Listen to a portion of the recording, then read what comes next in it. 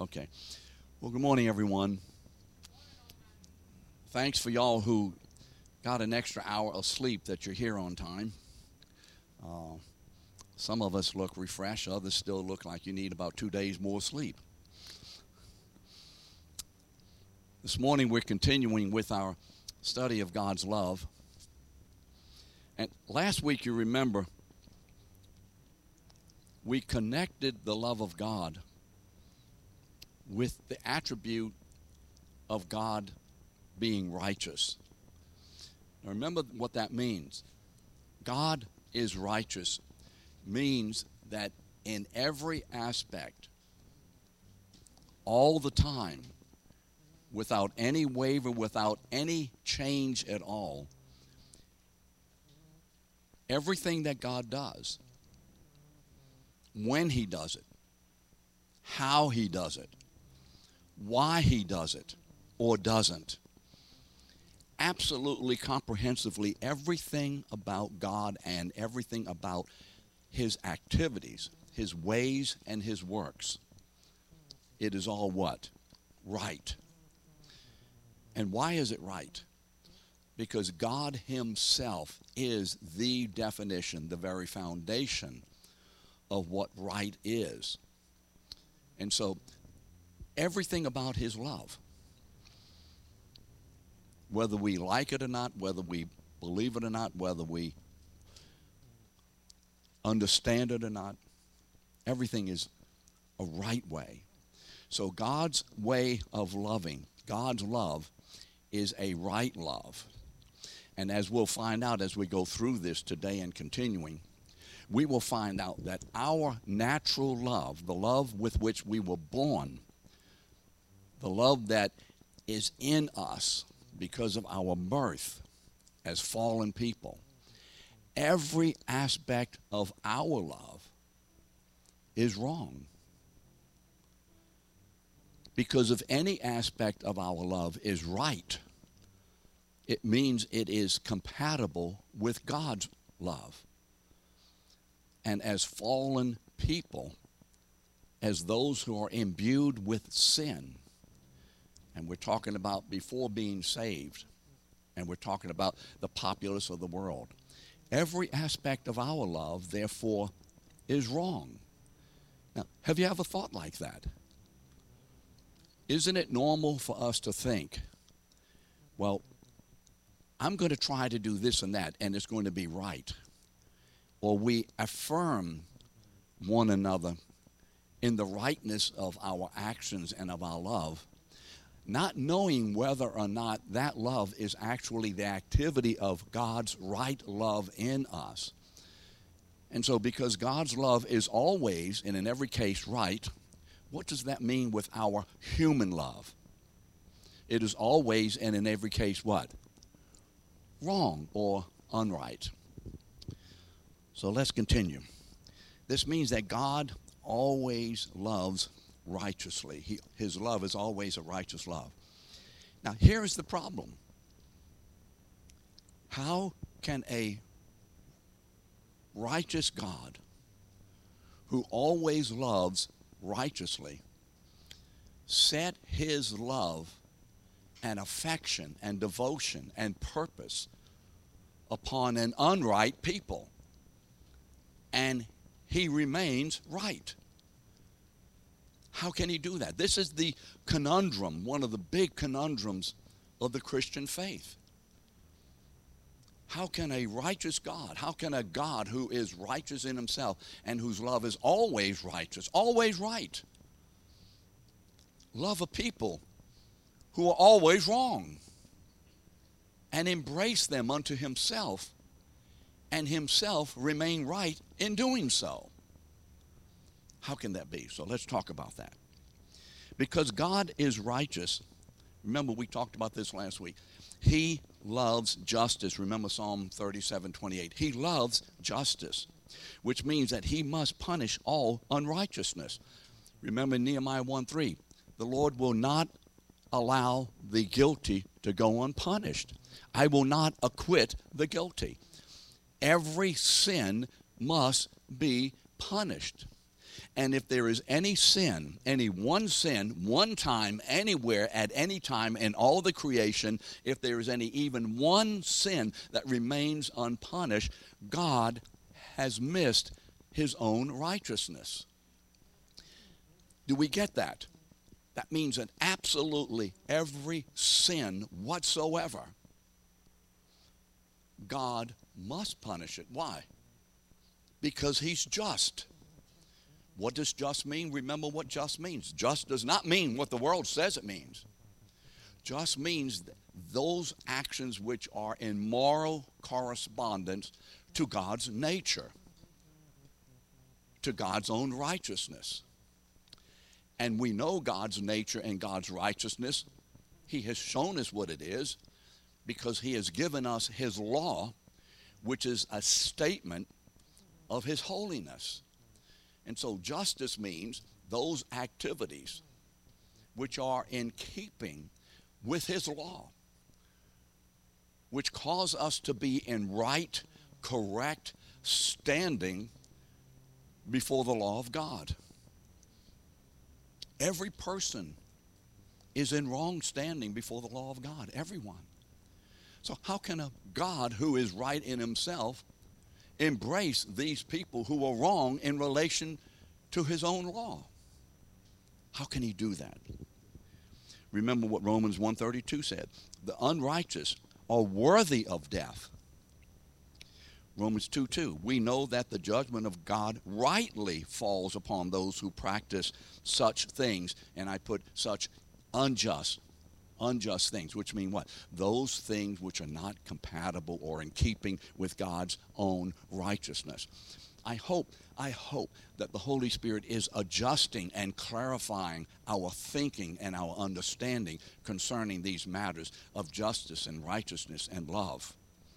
I hope that we are getting to be more biblically anchored in this. Remember Matthew 7:23. Remember what Jesus said. Depart from me, you who practice lawlessness. What is lawlessness? Lawlessness is the activity of injustice. Injustice is lawlessness in relation to God's law, not man's law. There is no way on the face of this earth that any human being or group of human beings or movement can say that we are practicing justice unless they are filled with and empowered by the Holy Spirit, who is the just Spirit of God.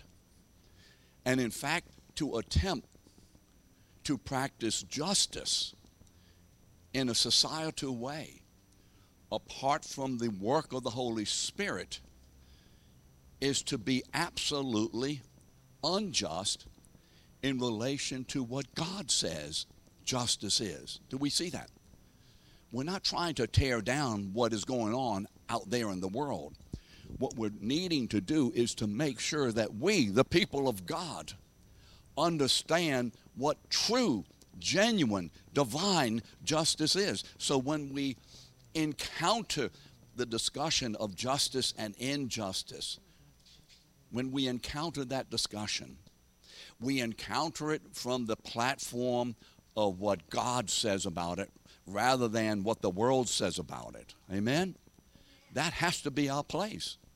And then our relationship to it and the way we respond or don't respond to what's happening in the world and what the world is telling us we should or should not do must be compatible with God's righteousness, not with what the world thinks we ought to do.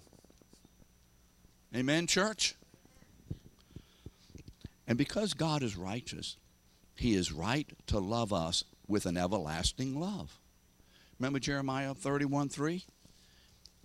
So here we are. We are a guilty people. We were born in sin. But we were born as guilty people, but as those people who are the children of God, whom he will save. So we were born in sin, bred in sin. By nature, children of wrath, remember in Ephesians 2:3. But at the same time, God has loved us with an everlasting love, Darlene. So you mean to tell me that God has loved an unjust people with an everlasting love, and he himself remains just? Do we see where the problem is? And how then can this be? All of God's people are included in Romans 3:23. Do you remember what Romans 3:23 means? Says, what does it mean? All have sinned and fall short of the glory of God. This means that for God to love his people righteously, and by the way, that's being redundant. Did you notice I was being redundant? You know what redundant means? I said the same thing twice. I repeated myself. For God to love us righteously. For God to love is automatically what? Righteous. But I put the word righteous there to enforce, just to kind of enforce what we're saying. For God to love his people, and that means righteously, he must enact justice and extend mercy simultaneously to us. If God is going to be true to himself and consistent with his own nature, he must exact justice because of our sin. But at the same time and simultaneously, he must love us. Why? We understand why God must punish us. Do we get that? Does everybody get that? We understand why God must punish us because we're sinful people.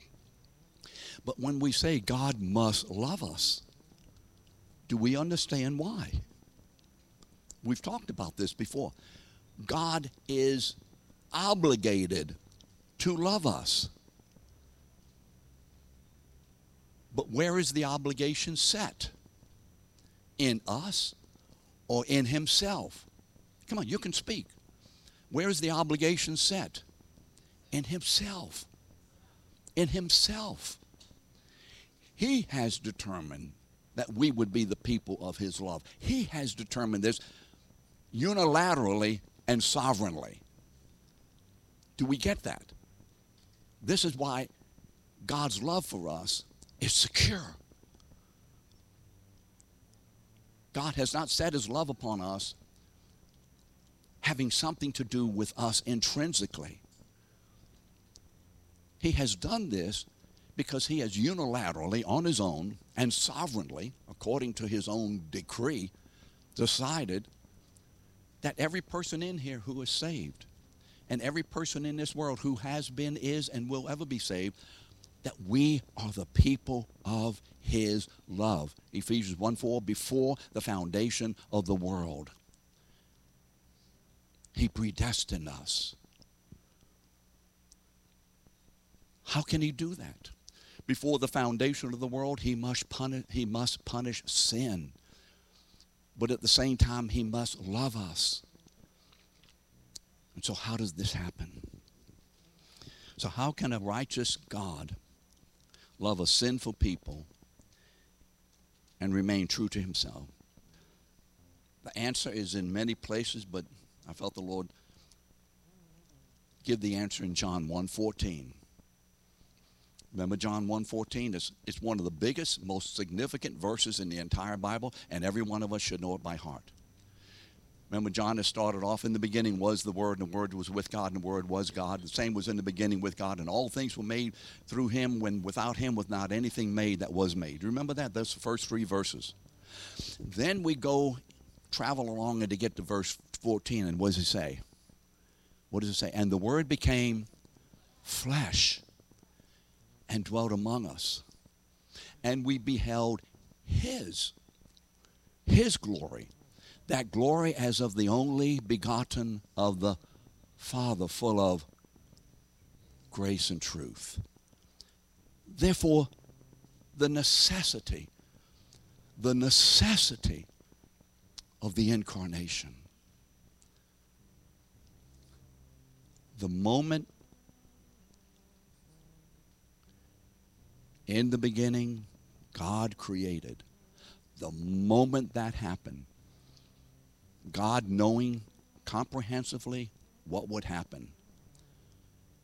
The moment Genesis 1:1 happened, God committed himself because of his personal decision. He committed himself in a time frame to the incarnation. Do we see that? Why? Because he knew Adam and Eve would what? Sin. He knew the people of his image would fall from that image, and he knew that he would save them by the blood of the cross, because he must be consistent with his creative purpose to make us. Some have said, well, suppose after Adam and Eve sinned, God just wiped everything out. That's impossible. May I say that again? It's what? It's impossible. Why? Because for God to have wiped it out and started all over again means that he was inconsistent. He didn't achieve his purpose. So let's try it again.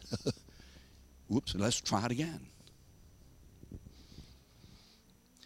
In this one man, in the incarnation, God's justice and mercy embrace as one incredibly blazing, enormous, incomprehensible act where justice and mercy come together in one man for all of God's people. Justice and mercy embrace in one man. Yes, you can write notes. God's justice and mercy embrace in one man for all God's people. Why? So that God's integrity and honor and the consistency of his will be achieved by this one man. That's what the gospel is about. The gospel is the glory of God in his people. You can define the gospel that way. We can define it a number of ways. The gospel is the glory of God in his people. That's what the gospel is. Now, there's a lot of explanation of how that works out, but that's what it is. The ultimate purpose of the gospel is the glory of God manifested, dwelt in his own people who have been made relationally one with him. Relationally one. You can read that in 2 Peter 1:4. On the cross, God exacted the full measure of his justice upon Christ, who is our substitute. What does that mean? Took our place. And our representative. What does that mean? He was there in our place, but we were represented, or we were there in him. So when God punished his son, he punished his son instead of punishing us. And he punished our sin in Christ, who is our representative. So what verse comes to my mind when I say God punished our sin in Christ? Why? Because we were in Christ. Therefore, if you would, we endured the wrath of God and the justice of God against us because we were sinners in Christ. So what does Paul say in Galatians 2:20? Come on. You need to know these verses. I have been crucified with Christ. It is no longer I, meaning the fleshly, the old man. It is no longer I who live, but what? Christ lives in me. And the life that I now live, I live by faith in the Son of God who loved me and who gave himself for me. That's Galatians 2:20. Enormous verse. Because you see, Harold, it places us in Christ. And so when God crucifies his son, God crucified his son. He punished fully, finally, and forever all our unrighteousness. Amen? That's the justice of God.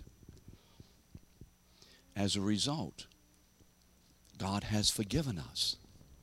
What does Colossians 2:13 say? Having ... forgiven us what? All trespasses. There is a teaching out there that our forgiveness is only of original sin. And we must walk in a way of obedience to become literally righteous in our own activities. And if we're not, at the end of death, we must be purged of what remains to be made righteous in us, called purgatory, so that we can go to God and stand before God this way. I have worked righteousness in me. I have done the work of righteousness. Now God can accept me as a righteous person. That's not what happened. There's also a teaching out there that says this. Oh yes, God has forgiven you. You are forgiven people. But if you sin and if you do not repent, that sin some way must be punished again. And if you sin and die before you repent, you will not go to heaven. Well, you see, the problem with that is it bounces against all the attributes of God that we know about. Do we see this? This is why it's critical when we study the love of God, we must put it within the context of who He is, of His own attributes, which helps us to see, wait a minute, this is inconsistent with God's omniscience, which knew of every sin, but He forgave it, of His omnipotence, which has the power to forgive, which is of His sovereignty, which decreed it because of His own will, of His immutability. He does not change as to His love. Do you see how all of that gives us the understanding of God's love and bounces against so much other teaching? As a result, God has forgiven us and He's justified us. What does Romans 5:1 say? Do you have some of these notes in your book, in your outline? What does Romans 5:1 say? Write these verses down and remember them. Having been, what tense is that? Past tense. Now, when were we justified? Come on, church. When were we justified? Before the foundation of the world in God's heart, but in a time frame, in a human time frame. When were we justified? At the cross. You and I were not justified when we received Christ. We were justified where? At the cross. Why?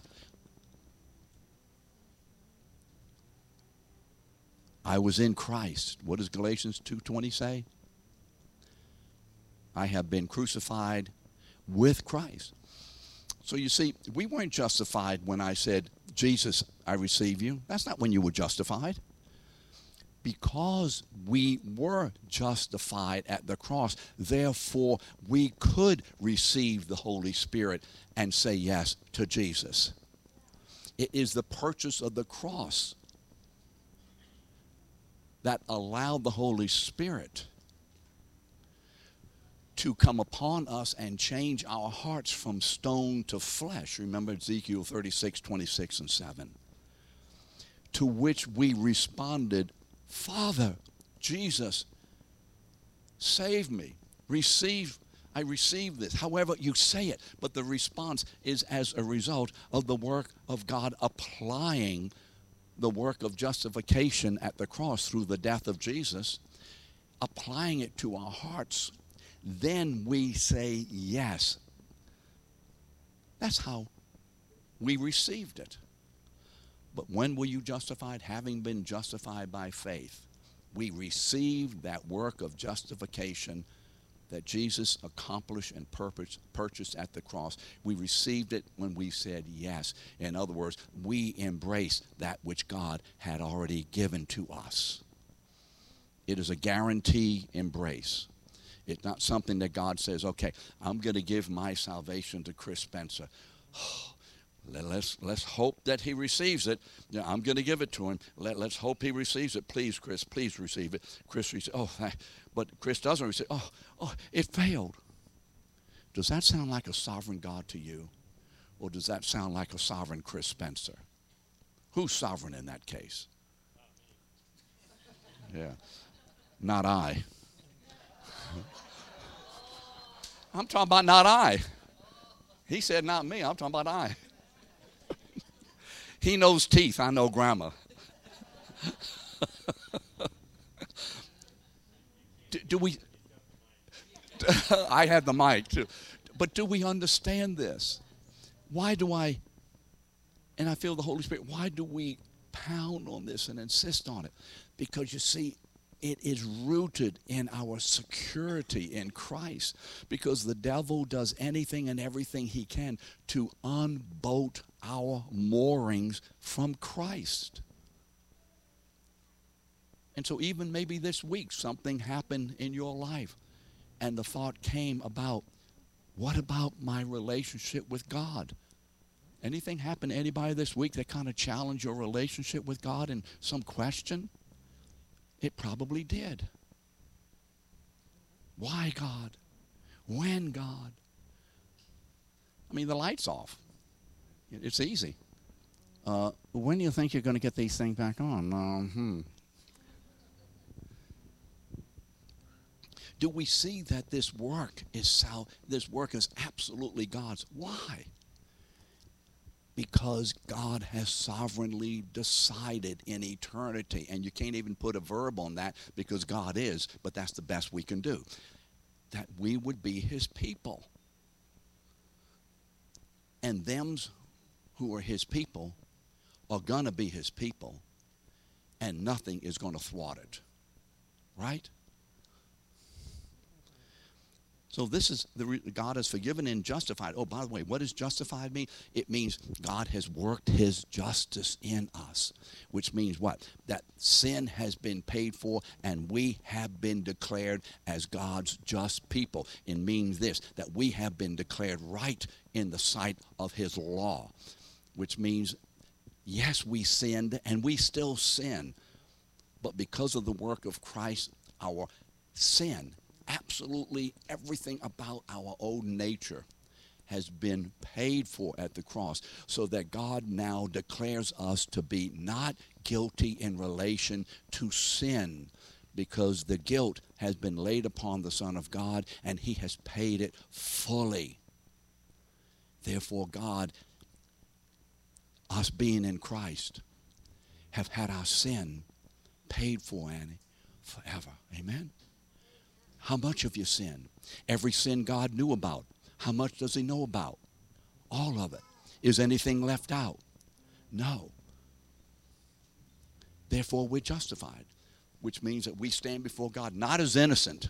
Don't you ever say that. There's only one innocent man. As what? Not guilty of breaking his law. Hey, Jonathan.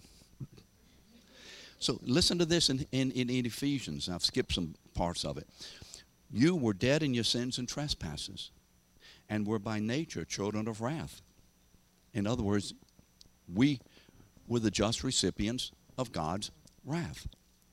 But God, being rich in mercy because of his great love with which he loved us. You see, why mercy?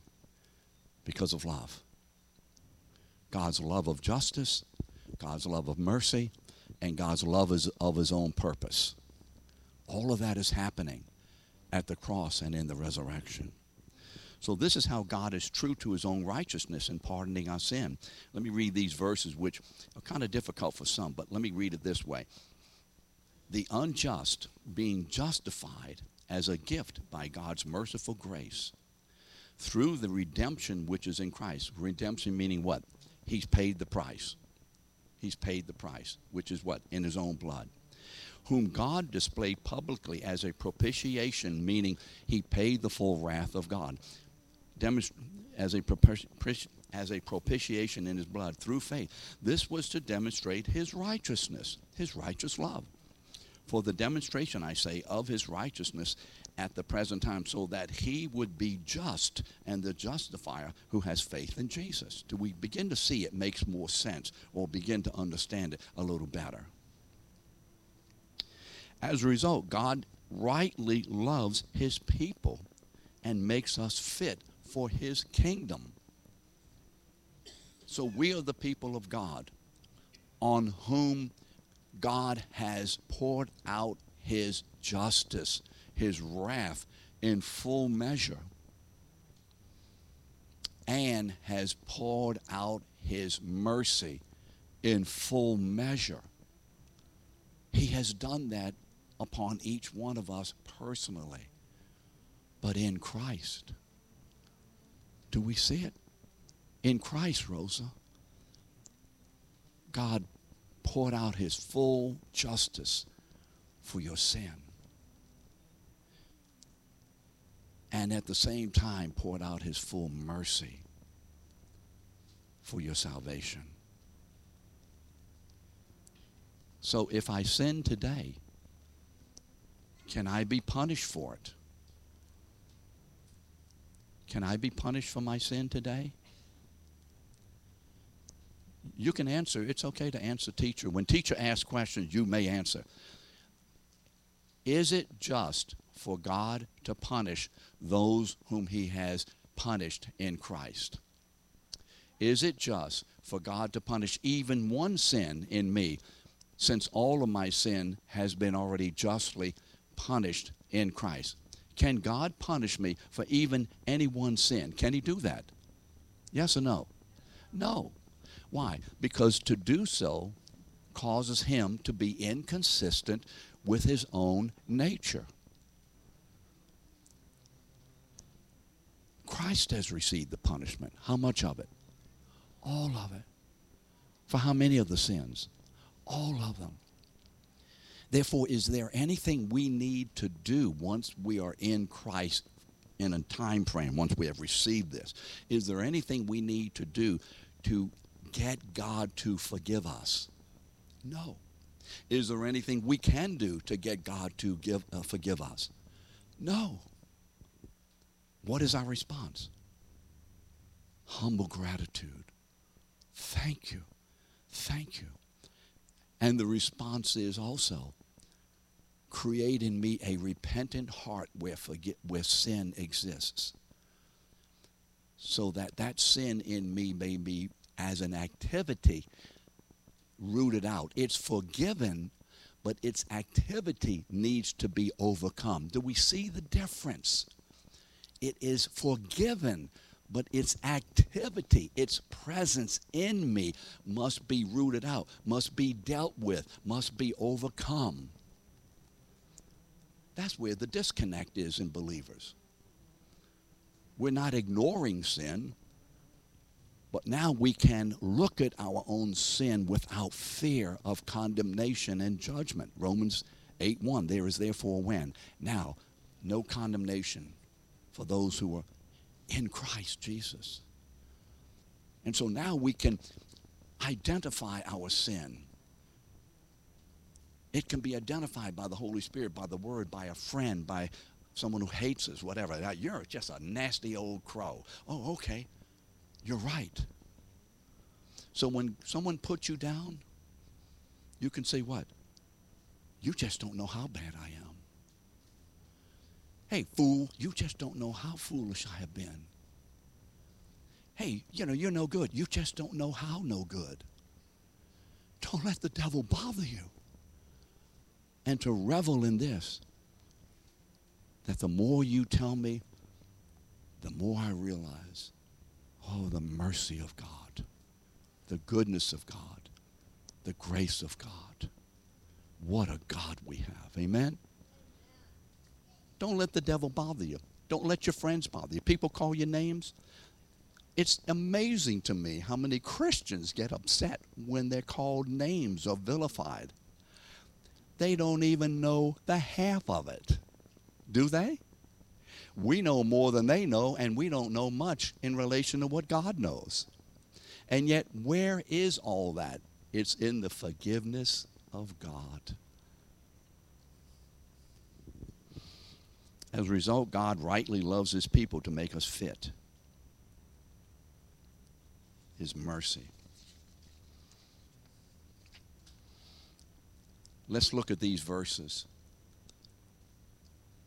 And let's see the clearest and most amazing and blazing example of the marriage of justice and mercy from Isaiah 53. And let's read these verses and think about, again, justice and mercy as applied to a man on our behalf and as our substitute. He, who is he? The anointed one, the Messiah, and we know that this is about Jesus. He was pierced through for our transgressions. Why? Why? Justice. This is justice. The world wants justice. The world screams for justice. The society screams for justice. People march for justice. You want justice? Then may I read that verse to you again, Mary? You demand justice? He was pierced through for our transgressions. If you weren't one of those, the justice of God that you are calling for is eternal wrath. Do we get it? When the world calls for justice, it is calling for God's eternal wrath to be poured out upon them if they're not saved. When the church calls for justice, it is in a thankful way that on him all the wrath was poured out at the cross. Don't let the world steal or compromise or confuse God's justice. Don't let it do that. He was crushed for our iniquities. The chastisement of our well-being fell upon him. And by his scourging, his beatings, we are healed. All of us, like sheep, have gone astray. Each of us has turned to his own way. But the Lord has caused the iniquity of us all to fall upon him. He was oppressed and he was afflicted. Yet he did not open his mouth. Like a lamb that is led to the slaughter, and like a sheep that is silent before its shearers, so he did not open his mouth. By oppression and judgment he was taken away. And as for his generation, who considered that he was cut off out of the land of the living for the transgression of my people, to whom the stroke was due. It was due to us, but it fell upon him. His grave was assigned with wicked men, yet he was with a rich man in his death, because he had done no violence, nor was there any deceit in his mouth. But the Lord was pleased to crush him, putting him to grief. He would render himself as a guilt offering. He will see his offspring. He will prolong his days. And the good pleasure of the Lord will prosper in his hand. As a result of the anguish of his soul, he will see it and be satisfied. By his knowledge, the righteous one, my servant, will justify the many. That's Romans 5:1. And he will bear their iniquities. Therefore I will allot him a portion with the great, and he will divide the booty with the strong, because he has poured out himself to death.